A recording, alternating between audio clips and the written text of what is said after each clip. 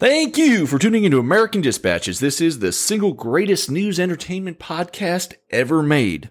Olympic drama, Iraqi plunder, a huge Mexican lawsuit against American companies, and so much more. It's another wild week in 21, so let's get to it. Canada's women's soccer team beat the U.S. 1-0 by scoring a low-lying penalty shot. You would have thought with all that practice taking a knee, the U.S. women's goalie would have been better prepared for a shot at that angle. Apparently not. The self-proclaimed activist athlete Gwen Berry, the U.S. women's hammer thrower who symbolically turned away from the American flag, has now failed to medal at the Olympics. She finished 11th out of 12 competitors this week. Don't worry, Miss Berry. I'm sure Nike still has a contract waiting for you. Poland grants a humanitarian visa to Belarusian sprinter Kristina Domolska, who sought asylum prior to returning home. The Olympian said she was afraid of being arrested and beaten up by authorities in her country, adding that she was seeking a nation that was more in line with her ideals.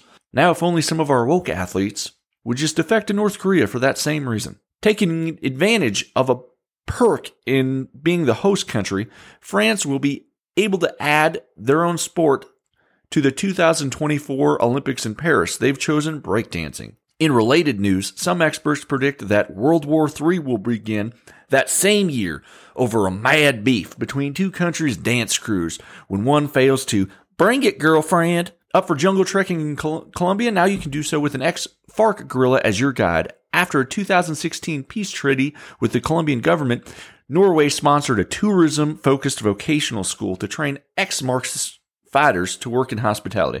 Such treks are now creating a booming industry for rural parts of that country. Note that the execution and cocaine smuggling experience does cost extra. The U.S. is helping to return over 17,000 artifacts looted from Iraq since 2003.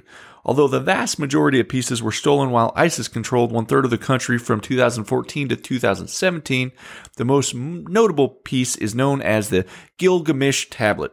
That's a 3,500-year-old Sumerian relic that first turned up at a London auction house over 15 years ago. Now, who is the U.S. employing for such a monumental archaeological task? It has been rumored that a certain fedora-wearing professor may be in charge. It belongs in a museum. Florida Governor DeSantis has placed the parent company of Ben & Jerry's, Unilever, under that state's list of scrutinized companies. They have 90 days to reverse a recent decision to stop selling ice cream in the West Bank and East Jerusalem, or no more state funds will be used to purchase their products. Once the two hippies in Vermont realize that sunny Florida isn't exactly a bad market for ice cream, they may reverse their decision. As if 2021 wasn't strange enough already, the government of Mexico is bringing a $10 billion lawsuit against various U.S. firearms manufacturers in a federal court in Massachusetts this week.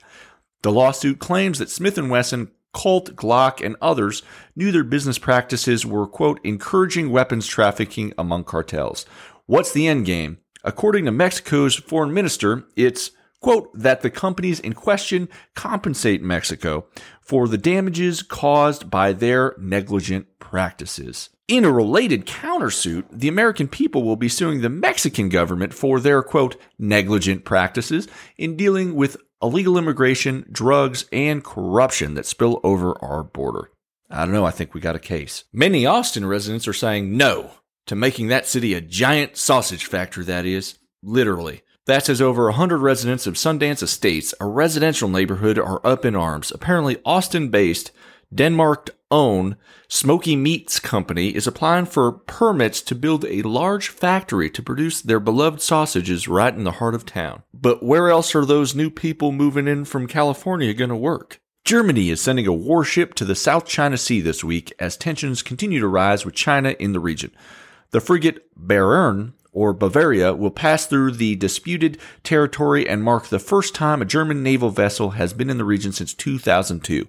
With this voyage, Germany now symbolically joins the US, UK, and France in reasserting freedom of navigation through the area. Although this was seen as a positive development by allies, the three other powers who all sent carrier task force groups, while wealthy Deutschland just contributed a lone frigate, no doubt will tease the Germans at the next NATO summit. In a similar move made by NYC this week, France requires a COVID pass, mandatory to eat at all bars and restaurants throughout the country. Beginning Monday, would-be patrons must first show a vaccination card or results of a recent negative test. Although popular among some groups in France, millions of would-be tourists who view the move as a bit too restrictive are now expected to pass on France altogether.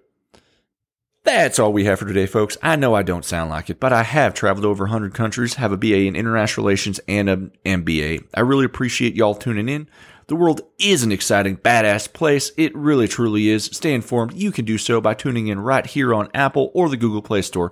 Until next time, y'all, Vio con Dios, America.